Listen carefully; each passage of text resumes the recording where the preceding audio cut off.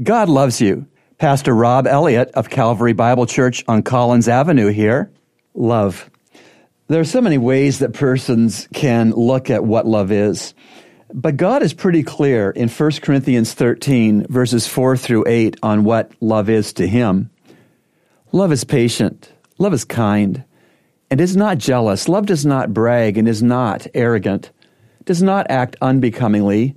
It does not seek its own, is not provoked, does not take into account a wrong suffered, does not rejoice in unrighteousness, but rejoices with the truth, bears all things, believes all things, hopes all things, endures all things. Love never fails.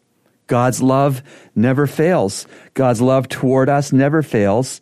And as we love others with God's love, our love for others will never fail either. Real love is a choice. It is an action. Real love is not just merely a feeling. Radio songs, MTV songs, YouTube songs may portray love as just being some feeling you have to muster and you can lose it.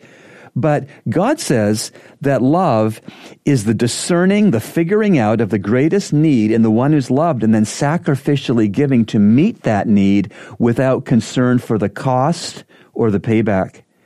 In light of that definition, who do you love? Are you loving those persons with God's love? Remember, God loves you, and He's proven it with Jesus' cross. Today's message has been brought to you by the Christian Counseling Center, located at number 58 Collins Avenue. To reach the center, call us at 323-7000.